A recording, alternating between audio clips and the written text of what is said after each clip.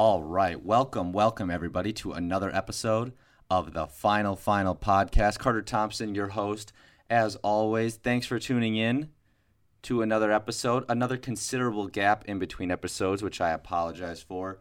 A lot of traveling that I do in the NFL off season, so sometimes I go a couple weeks. In this case, I think it was like 1.5 in between episodes.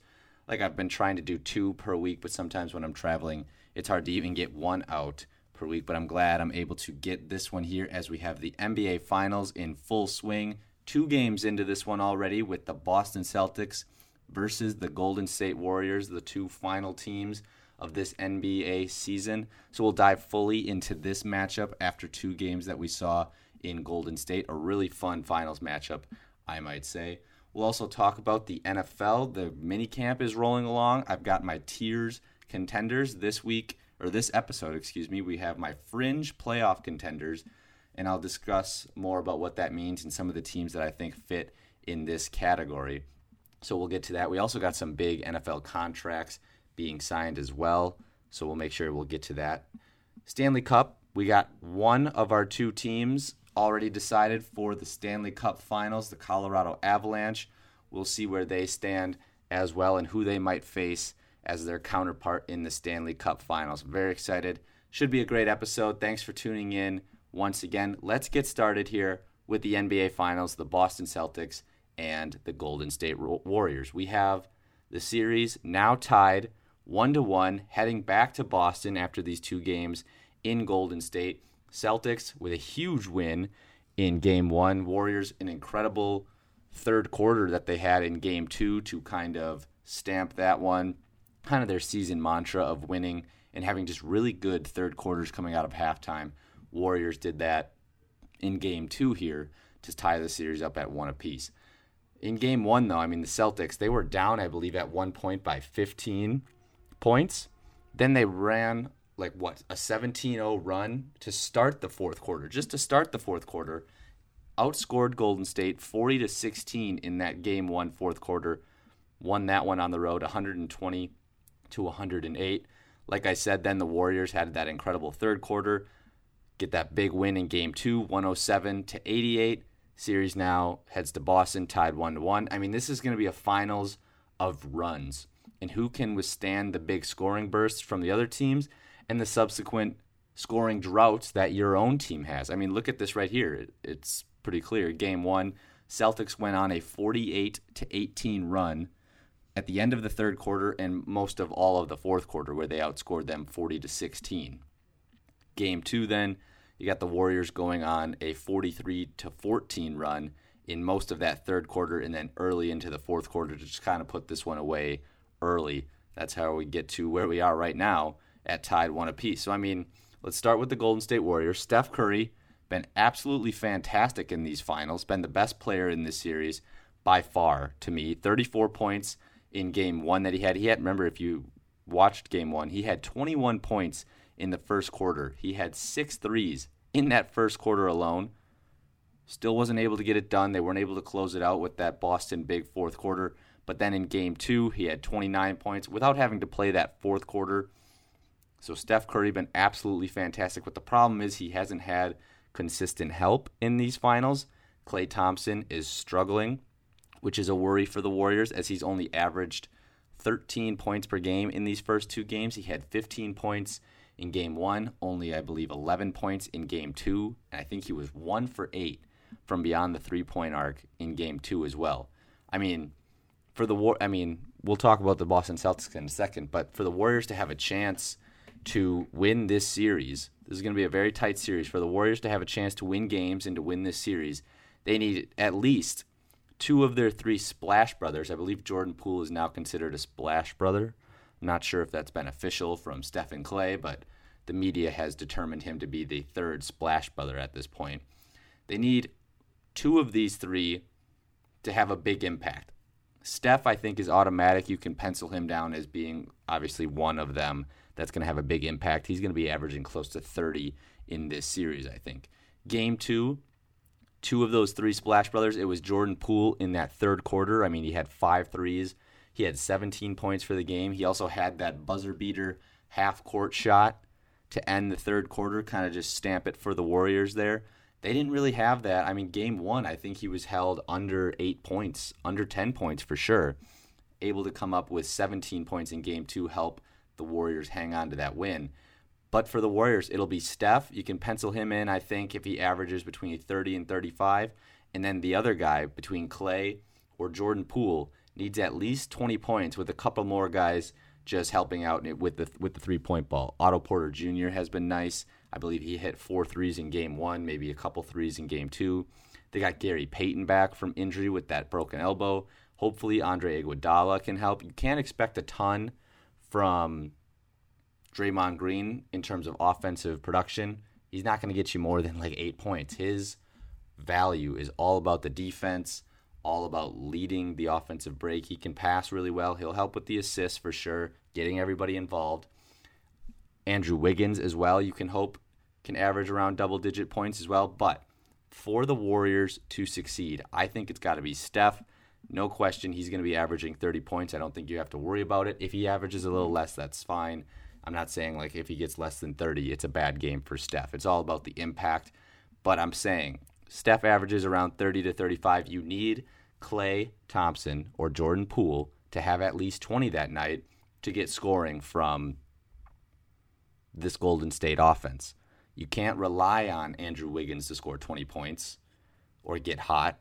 He had 20 points in game one. I don't think you can rely on Andrew Wiggins to be your second leading scorer. You need Klay Thompson or Jordan Poole because they have that threat of the three ball when they get hot from three. That'll open up the lane for guys like Andrew Wiggins, Andre Iguodala, Draymond Green to get some easy buckets when they need them. And then you can have Klay Thompson, Steph Curry, Jordan Poole just opening up the court from beyond the arc. That's how I think the Warriors are going to be able to succeed, but it hasn't been shown consistently yet. Like I said, Klay Thompson is really struggling right now, and Jordan Poole is inconsistent. This is his first finals. He hasn't been to 6-5 finals like Steph and Klay and Draymond and the rest of these guys. So we'll see how that works out for the Golden State. The Celtics, I think it's a little bit easier for them in terms of how they win these games. For the Warriors right there, it's kind of one-sided in my opinion. Steph has to go off for 30, and then you need 20 plus from either Klay or Jordan Poole. Not 20 combined. You definitely need more than that. But you need one of these guys to be a consistent second threat. So then it opens up the lane for Andrew Wiggins, Otto Porter, Gary Payton, those guys like that. For the Celtics, I think it's a little bit easier. I mean, they were able to knock down 21 threes in game one, and they had 4 guys over 18 points, and one of them wasn't Jason Tatum, their best player. Then you'll see the difference in game two. So, I mean, game one, you had Al Horford leading the way with 26 points. He was 6 of 8 from beyond the three-point line. Jaylen Brown, 24 points. He had big fourth quarter after bucket in the fourth quarter for Jaylen Brown. Marcus Smart had 18 points, hitting a bunch of threes. Derek White, backup point guard for the Celtics, had 21 points off the bench. He was 5 of 8 from three. And this is in game one, Jason Tatum only had 12 points, but had 13 assists. 3 of 17 shooting. If Steph goes 3 of 17, the Warriors have absolutely no shot, which is why I think the Celtics are the better team in this finals. When you have your best player going 12 points, 3 of 17 shooting, and you're still able to win by double digits with guys like this putting up big numbers, it's pretty impressive. And now you look at game two, Jason Tatum, 28 points, but had a plus-minus of 36. That's the worst of his career. You got guys like Al Horford, Marcus Smart, Robert Williams. Those are your 3 other starters outside of Jaylen Brown and Jason Tatum. Horford, Smart, Williams, they each had 2 points apiece. 2 points between 3 starters right there. I don't think that'll happen consistently in this series, but that's what it took from the Warriors defense to get this win. Jason Tatum, 28 points, Jaylen Brown, 17 points. The big difference in this one, other than those 3 starters only having 2 points each in this one, Boston Celtics had 18 turnovers compared to the Warriors' 12. So in my opinion, I don't think we'll see that from the Celtics again, where you have 3 starters combined for 6 points. The Celtics are deeper in terms of scoring than the Warriors are. And more often than not, they play a better collective defense than the Warriors as well. I mean, they had all 5 starters on their team, the Celtics. They got at least one first-team all-defensive vote. All 5 starters got at least one vote for the all-defensive team. That's pretty impressive. I mean, I already said what I think the Warriors need to win. And like I just said, Jason Tatum in Game 1 had 12 points on 3 of 17 shooting. If Steph Curry has a night like that, the way that Klay Thompson's playing, the inconsistency from Jordan Poole, Andrew Wiggins isn't a guy that's going to go off for 40 points in this offense. He's like a 4th option on this team. He's not going to get the shot attempts to go off for 40 points. Jason Tatum goes for 12 points, 3 of 17 shooting, and the Celtics win. I think if that happens for Steph Curry and in the way that Klay Thompson and Jordan Poole are playing, I think there's not a shot that they have at winning any game or this series. And that's what, to me, just kind of separates the Celtics from the Warriors is you can afford your top 10, your top 15 player to have an off shooting night like that where he has only 12 points. I don't think the Warriors can afford if Steph Curry, who's a top 5 player, a top 10 player in the NBA right now, if he has less than 15 points or that poor of a shooting night, I don't think the Warriors are able to survive it. Which is why, I mean, the Celtics, like I just said, 3 starters that had 6 points combined in Game 2, where Horford had 26 himself in Game 1. Marcus Smart had 18 himself. I think if Horford scores 15 points, if Marcus Smart scores 15 points, Robert Williams scores maybe like 8 points or something like that, this is a totally different ballgame. And then the Celtics are right back in it for Game 2, even with Steph going off for 30 points in 3 quarters or something like that. And you got Jordan Poole having a big, like 15-point quarter in the 3rd quarter. That's what separates between the Warriors and the Celtics. I mean, the Celtics have so many more ways to win this series. Tatum could go off for 40-plus points in one game, and then you could have outputs of 2 points from Al Horford and 5 points from Smart and 5 points from Robert Williams. You can afford it if Jason Tatum goes off for 40. Jaylen Brown, Al Horford, we can see both of them putting up 25 points a game, and Jason Tatum with a pedestrian 15 to 18. We've already seen him score 12 and they win. There's another way. Grant Williams, Marcus Smart, Derek White, these guys get hot from beyond the three-point line. There's another way this team. They just have more depth on this team with the Boston Celtics. You don't see a guy like Otto Porter Jr. He's not going to score 20 points coming off the bench.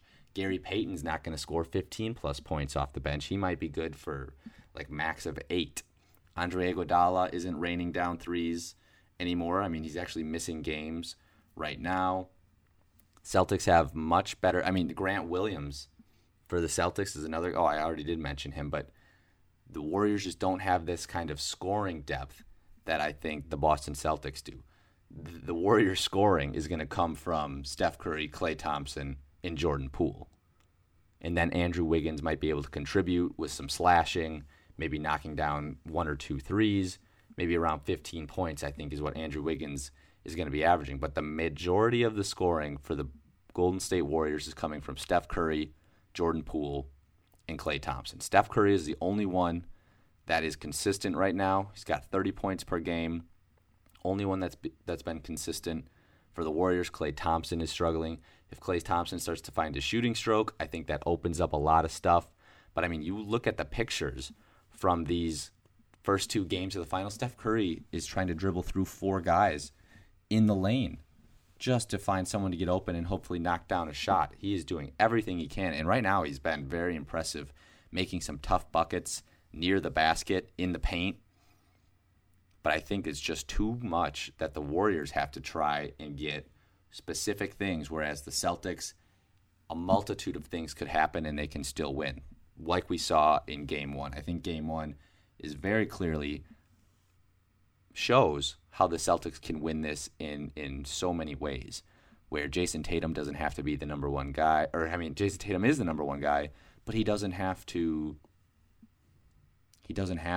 at minimum score 25 points. So in my opinion, I could see this being a Boston Celtics winning the NBA Finals in 6 games. That's what I think it's going to be. They got the 1-to-1 split in Golden State. Unless Klay Thompson starts to get hot, which I don't know if he what his struggles are, if it's injury related or what it is. But I think Boston got their 1-to-1 split. I could see them easily winning 2 games in Boston, going back to Golden State up 3-1. Golden State wins Game 5 in Golden State, and then this ends in Boston in Game 6. That's how I kind of see this going. I'm not sure if Boston has lost back-to-back games this postseason yet either, so I could see them rebounding in a big way in Game 3 in Boston. A lot of those role players are going to show up. Derek White, I think, is going to show up. Grant Williams has been a big factor this entire postseason, and then you'll get guys like Marcus Smart and Al Horford returning more to normal, not scoring just 2 points apiece. Those guys will be more back up into the double digits, around 10 to 15 as well. So I see this going as Boston Celtics winning the NBA Finals in 6 games. That's my thinking after watching the first 2 games of the NBA Finals. I don't know. They've been very impressive to me. I mean, Boston, they handled Kevin Durant, Kyrie Irving, and the Nets, able to take down Giannis and the Bucks in round 2. Even without Chris Middleton, that is still a very impressive feat for the Boston Celtics. Then going to Game 7 with the Miami Heat, Jimmy Butler, all those guys, Kyle Lowry, Bam Adebayo. Boston looks like the best team in basketball this year, and which is incredible to say considering how their season started. But we'll see. I believe Game 3, I believe Game 3 is tomorrow.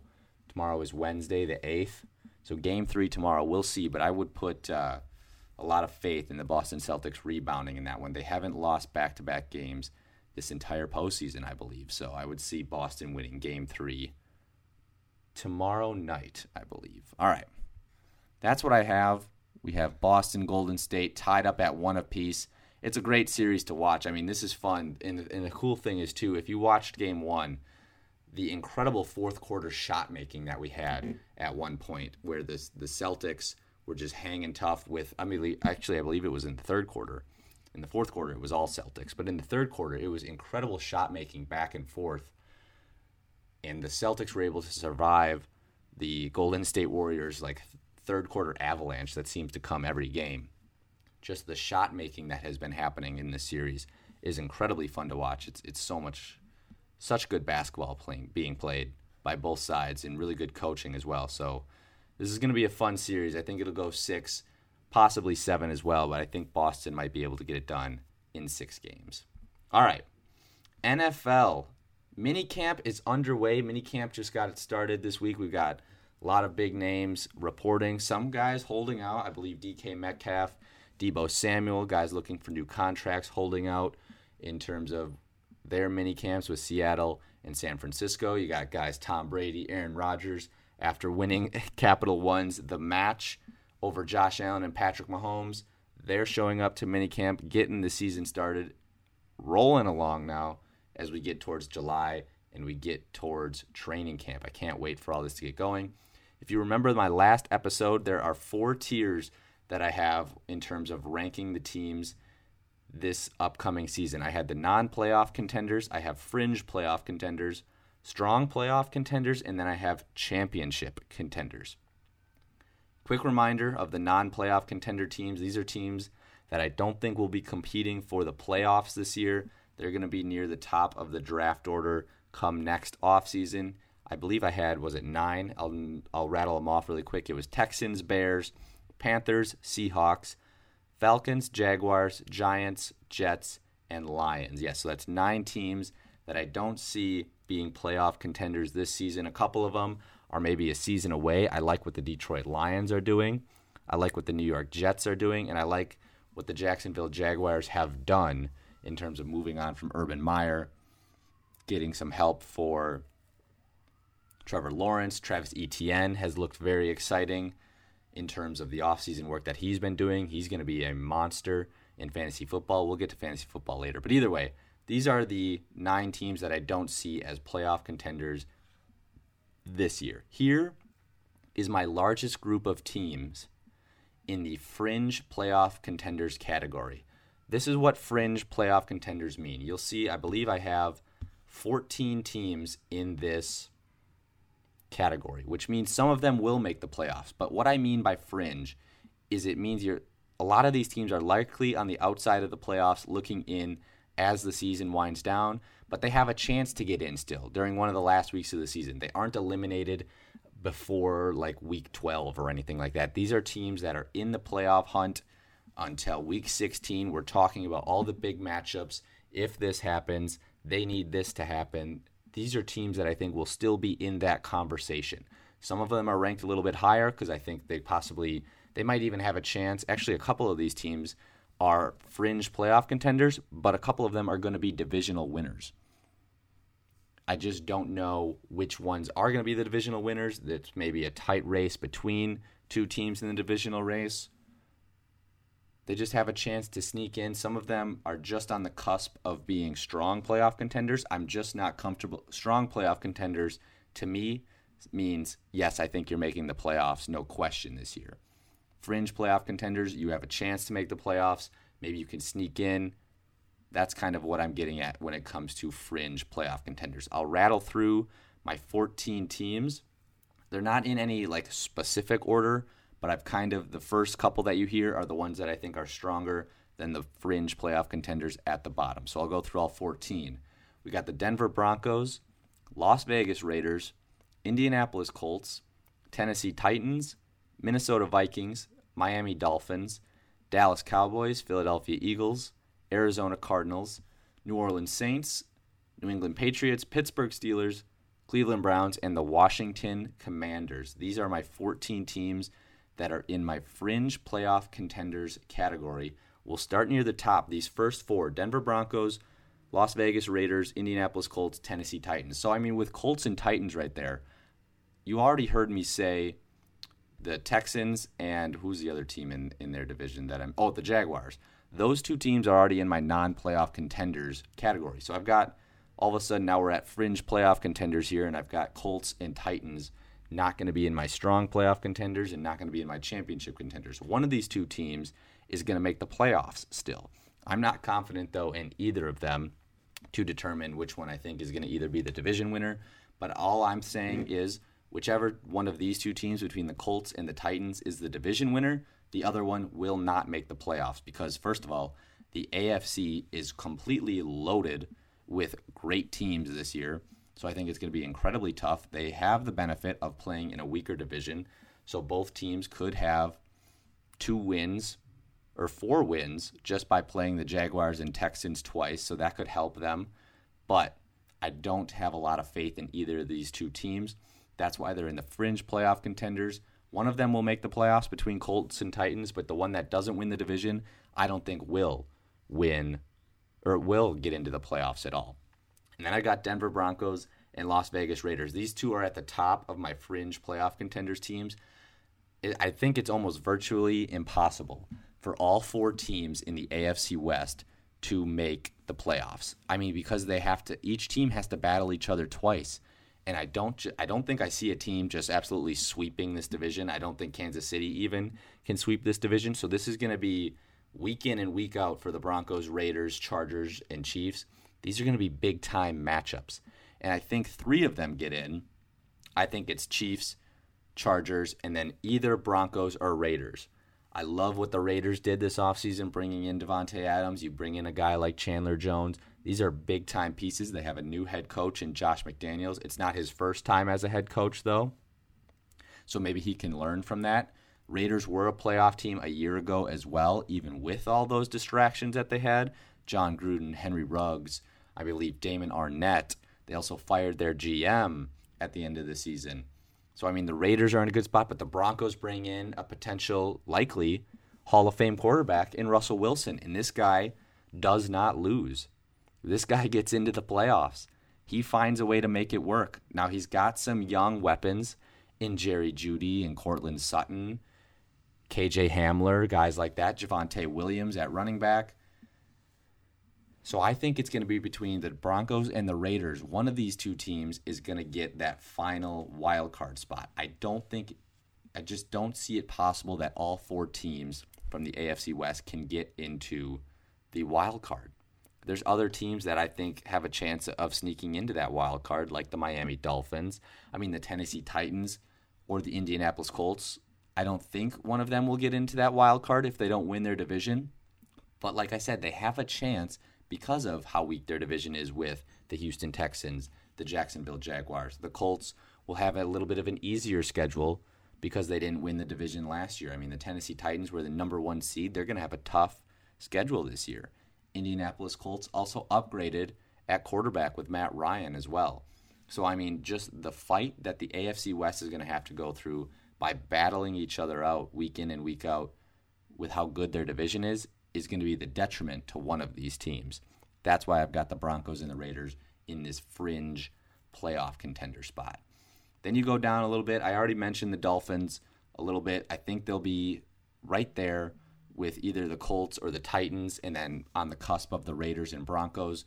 We'll see, I think, a big jump from Tua Tagovailoa this year with Tyreek Hill, Jalen Waddle. He's got an offensive-minded coach in Mike McDaniel, who has just been raved about by everybody in the NFL, all around the league, just how smart this guy is and just the ways that he'll make this offense, I think, a little bit easier. And I think we'll see a big jump from Tua Tagovailoa. I'm hoping for it, because otherwise you're going to start hearing people call for his head in terms of that he's not a starting quarterback in the NFL. So I think the Dolphins are going to be right there with the Colts, Titans, and then probably maybe the Raiders and Broncos as well if Tua Tagovailoa makes that jump.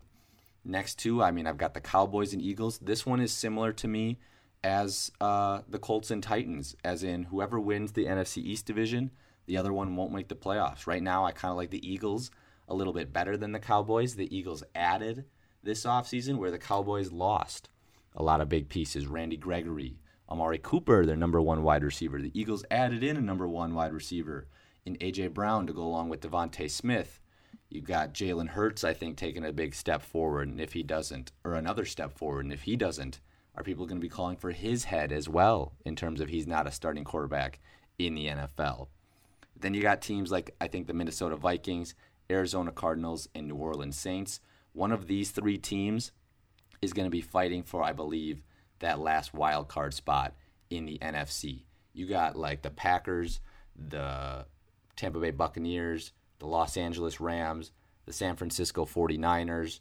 Then, like I said, you got Cowboys and Eagles going for that NFC East. I think you'll see between the Vikings, Cardinals, and Saints, one of those 3 teams is not going to make the playoffs. Or, I mean, 2 of those 3 teams aren't going to make the playoffs, I think. You're going to see one from that group of Cardinals, Saints, and Minnesota Vikings maybe sneak into that 5 or 6 spot. I don't see them competing for their respective division titles. Like the Vikings, I think that one's owned by the Packers right now, as long as Aaron Rodgers is still there. And, of course, all of these encompass health purposes. As soon as if Tom Brady goes down with injury, of course the Tampa Bay Buccaneers are not going to be great. Same thing with if Russell Wilson goes down, or Patrick Mahomes, or Aaron Rodgers. All of this is encompassing good health for every team.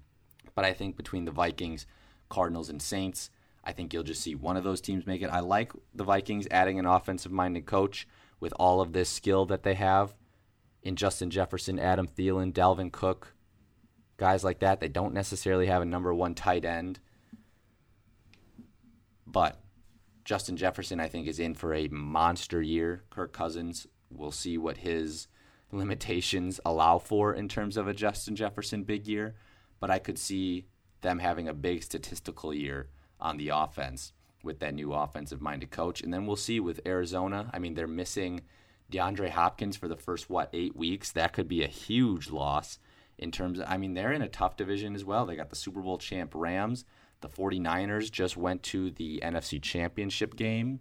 Seattle Seahawks aren't going to be necessarily contenders, but I think Pete Carroll is good for a sneaky win every now and then. So the Cardinals, I could see, I mean, especially the way that they ended last season in terms of the disappointment that they have, and the Kyler Murray drama that was a little bit this offseason in terms of wanting a new contract could be a little bit of a distraction going into the year. So we'll see with the Cardinals. They're going to have an uphill climb, I think, into making the playoffs. And the Saints, it all depends on what kind of Jameis. I mean, he doesn't have Sean Payton as his head coach anymore. So I think that's a big loss for the Saints as well. But he's got weapons now.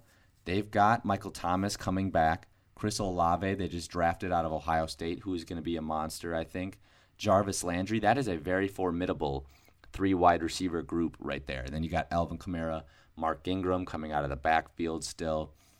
They did lose a big-time piece on the offensive line, but their defense is still very good. They got Dennis Allen at head coach now, who was the defensive coordinator. They're going to be fighting on their way back in too, but I think that all depends on what kind of performance you get from Jameis Winston. If it's the guy that throws 30 touchdowns and 30 picks, you're not going to be making the postseason. But if he can throw 25 touchdowns and 12 to 15 interceptions, then they'll be there. They'll be there at the end of the season. Then these next 4 teams are ones that I think that are still going to be competing for the playoffs throughout the season. They're very well-coached teams. They're pretty good teams. But it's just the end. I don't know if they have enough talent to beat some of these teams that I just mentioned. It was the Patriots, Steelers, Browns, and Washington Commanders. Browns will just get them out of the way. I don't think they're going to have Deshaun Watson this year. I really hope they don't. But anyways, that's why the Browns are still here. They do have a very talented roster. And if Deshaun Watson does play somehow, then this is a different conversation. But I just don't think they will, which makes me put them at the bottom of this tier. Patriots and Steelers, young quarterbacks, not a ton. The Steelers have some talent in terms of weapons with Deontay Johnson, Chase Claypool, and Najee Harris. But like I said, it's a rookie quarterback. But this is the thing. They could still, Mike Tomlin has never had a losing record. They could still go 9-8 in that loaded AFC and not make the playoffs. A team with 10 wins, in how loaded that AFC is, could not make the playoffs possibly. I would not be surprised. So that's why I've got the Steelers down here with a rookie quarterback as well. The Washington Commanders, I don't think they're better than the Saints, Cardinals, and Vikings, who I said are going to be fighting for one of the last playoff spots. Carson Wentz was close to bringing the Colts last year. The reason I've got them here is you could see them still sneaking into the playoffs. That's what puts them on this fringe playoff contenders list in terms of they are going to have a very good defense. They got Chase Young, who's a top 2 pick coming back, who is a difference maker coming off the edge. Ron Rivera is a very respected coach, a very good coach, and he's going to coach this team, and they're going to be in contention for that NFC East title all the way up until the end, I think. It just depends. This is another version of the Jameis Winston with Carson Wentz. We saw him collapse, just a brutal collapse at the end of last year. If he doesn't do that, hey, maybe they can steal this division from the Cowboys and Eagles. I don't know. That's why they're in this category and not contending for the playoffs. Those other teams I just don't see even having a chance. I see a path for the Washington Commanders to make the playoffs. And then the Patriots with Mac Jones, I just don't see enough weapons on offense. We also don't know who's calling plays. Is Bill Belichick going to be calling plays on offense? That's going to be very exciting to see if he is calling plays on offense. But I just don't see enough weapons for Mac Jones and the Patriots to take a step up.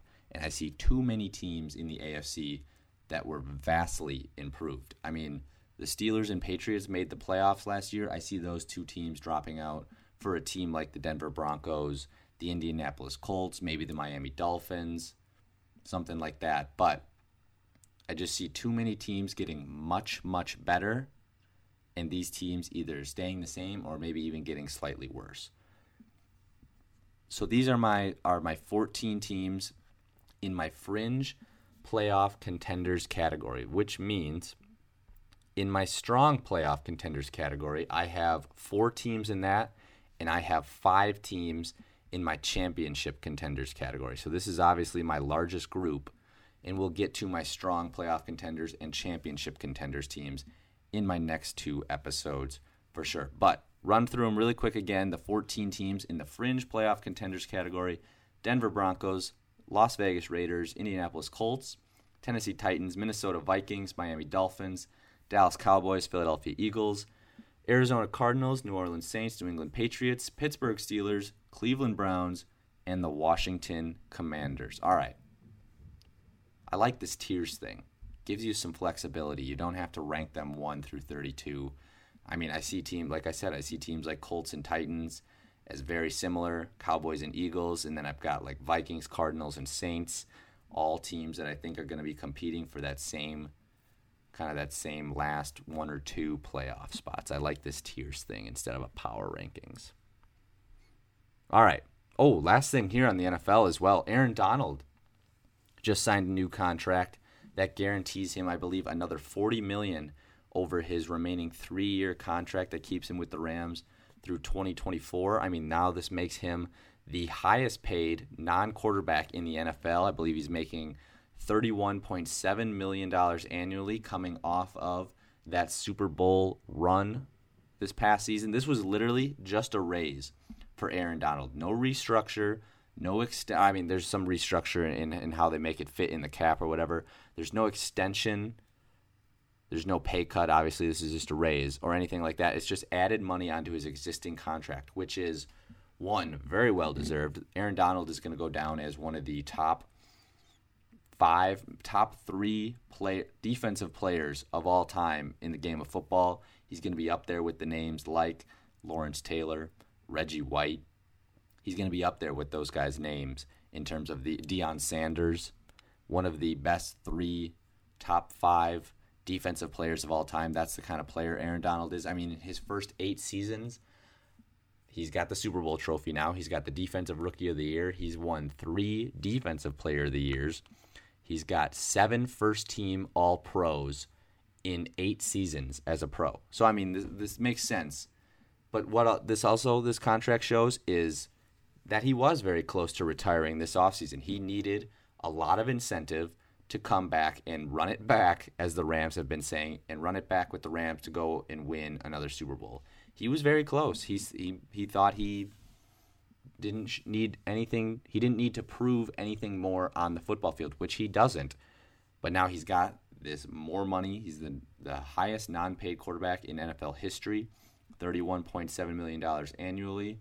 He still loves to play football, but I mean, he's got I believe at least one kid.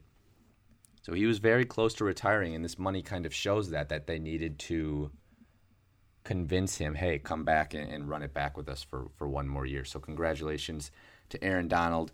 I mean, if there's anyone that deserves to be the highest non-paid quarterback in the NFL, it's definitely this guy, and he now has that with the Los Angeles Rams. All right, final thought on this episode of the Final podcast. Thanks for tuning in as always, and thanks for sticking with me until this point. We have the LIV Golf League. This is a new golf league. It's rivaling the PGA. I mean, this one, it is interesting. It's Saudi Arabia funded, and now it's trying to poach some big names from the PGA, and they've already done it. This is the one that had Phil Mickelson kind of like outcast from golf for like a year now. But now you got guys like Dustin Johnson. He just announced that he's resigned from the PGA and has joined the LIV Golf League. And the reason this is so questionable is the morality that comes into play, and that's being brought up as Saudi Arabia is funding, Saudi Arabia billionaires, are funding this, and the horrible track record of human rights violations that obviously are brought up that happens in Saudi Arabia all the time, and the recent murder of a Washington Post journalist. And then you still have, these are reasonable questions to ask these guys like Dustin Johnson. I mean, you got Dustin Johnson, Phil Mickelson, Sergio Garcia, Kevin Na, Louis Oosthuizen. These are just among some of the notable names that are joining this league and leaving the PGA. And questions are being asked to them like, how do you feel about this league when it's funded by these guys who have such morality and just have morality questions, and have such a horrible track record with human rights in terms of what's going on in the country. And that's why, you see guys, I believe Dustin Johnson said at one point, he's like, I have no intention of leaving the PGA. And then a couple months later, here we are, where he's resigning from the PGA, and he'll get more money for appearing in tournaments that are run by the LIV. It's very interesting to see. Dustin Johnson, just another one of the big names to have recently joined. Phil Mickelson, like I said, has as well. I mean, these guys are still eligible to play in major tournaments like the U.S. Open, possibly the Masters, the Open Championship as well, as they have exemptions. Like if you've won the U.S. Open Championship, you are guaranteed a spot in the initial field for at least 10 years. And still, that doesn't have any effect you joining the PGA or the LIV. So they're still going to be playing in some Masters tournaments, but now they're out of PGA. They can no longer play in the Ryder Cup matches as well. I mean, it's an interesting decision that a lot of these guys have to make, and one that's tough for them. I don't know if the PGA is worried about losing more big names or how the morality of it comes in for these guys making this decision, but they've made it, and now they have to live with it in terms of playing for this LIV Golf, which is funded by Saudi billionaires, and the horrible and track record that they have with the human rights is something that these guys are going to have to live with when they play in this new tournament, which is interesting. I mean, you've got Dustin Johnson, who probably still is a top 5, top 10 player. Phil Mickelson, of course, one of the most popular golfers of all time, joining this league. Very interesting to see. And we'll see if maybe more guys are going to be joining this league like this. But some notable names joining it right now. They're still eligible to play in major tournaments, but we'll see how they'll be welcomed to something like that. All right. But also, I mean, in golf news, the reason this is brought up is the U.S. Open is within, I think it's in a couple of weeks, maybe near the end of June, middle of June, maybe in 2 weeks. I think the U.S. Open is being played, so some of these guys will still be there. I believe Dustin Johnson, Phil Mickelson, the U.S. Open, said you've been invited to come play still, as you have exemptions and you are Masters or you are U.S. Open champions as well. But speaking of the U.S. Open, Tiger Woods will be skipping the U.S. Open as he's going to rest and recover for the Open Championship, which is in St. Andrews later this summer, I think in late July, and which is one that he likes to play. So Tiger is going to be skipping one major tournament to try and make another. And then, all right, final thought on this episode of the Final podcast. The Stanley Cup Finals, we have one of our two teams already booking their ticket to the Stanley Cup Finals. That is the Colorado Avalanche, advancing to the Stanley Cup Finals as they await their opponent between the New York Rangers and the Tampa Bay Lightning. They sweep the Edmonton Oilers, the Colorado Avalanche do. I mean, they are just the sixth team in the last 20 seasons to sweep a conference finals series. Very impressive stuff. Guys like Nathan McKinnon and the Colorado Avalanche, I mean, they've had terrific goaltending with two goaltenders between injuries and guys missing some of those games. So the Colorado Avalanche moving on to the Stanley Cup Finals. This is their first appearance in over 20 years for the Avs as well, so very impressive. Now, I mean, the question is, who would they rather face between the Lightning or Rangers? You've got the Tampa Bay Lightning. They were recently down 2-0 to the New York Rangers in the Eastern Conference Finals. Now they're down 2-1, but the thing is, the Tampa Bay Lightning, very resilient team. They are also the back-to-back champions, Stanley Cup Finals champions. So, I mean, I don't know if you want to face a team that won if they come back from some of these resilient deficits that they've faced in their series. All of a sudden, now you've got the back-to-back champs in the Stanley Cup Finals. It's gonna be short rest for whoever comes into this one, so they'll be coming in hot off of a big victory, while you'll be kind of sitting down. You'll be cool. You might have some rust coming into the Stanley Cup Finals as well. If I were the Colorado Avalanche, I don't think I'd want to see the Tampa Bay Lightning in the Stanley Cup Finals. That's just me personally. You got back-to-back champs. Also, they've shown how resilient they can be coming back if they win over the New York Rangers, coming back from a 2-0 deficit to start it off right away. Should be really fun, though, but congratulations, to the Colorado Avalanche making it to the Stanley Cup Finals for the first time in over 20 years. Should be that was the series against the Edmonton Oilers. Somehow they swept them 4-0. That was still an incredible series. Did not feel like it was a sweep. You see some NBA playoff series where it's a 4-0 sweep and you're like, oh, none of these were close. This was obviously unmatched teams in this one. Oilers and Avalanche, even though the Avalanche swept them 4-0, that did not feel like that kind of series. A lot of fun to watch for sure. All right, that is all I have for you on this episode of the Final Podcast. Thanks for tuning in. Thanks for sticking with me after that considerable break in between episodes. Next episode, we'll continue to talk about the Warriors and the Celtics, Game 3 on Tuesday. Hopefully we'll get a podcast by Friday to talk about Game 3 as well. We'll continue with our NFL news. We'll continue with our NFL tiers as well, as we'll get to the strong playoff contenders, and we'll see what keeps coming up as we have minicamp rolling along. We still have some big names still on the free agency market as well, like Odell Beckham Jr., Julio Jones, Ndamukong Suh, guys like this that we are waiting to see who they're going to play for next season. So we'll get to all that in our next podcast episode. Maybe we'll have a team to face the Colorado Avalanche in the Stanley Cup Finals as well by then. But all right, that's all I have for you. Thanks for tuning in once again. As always, stay safe out there, and you are listening to The Final.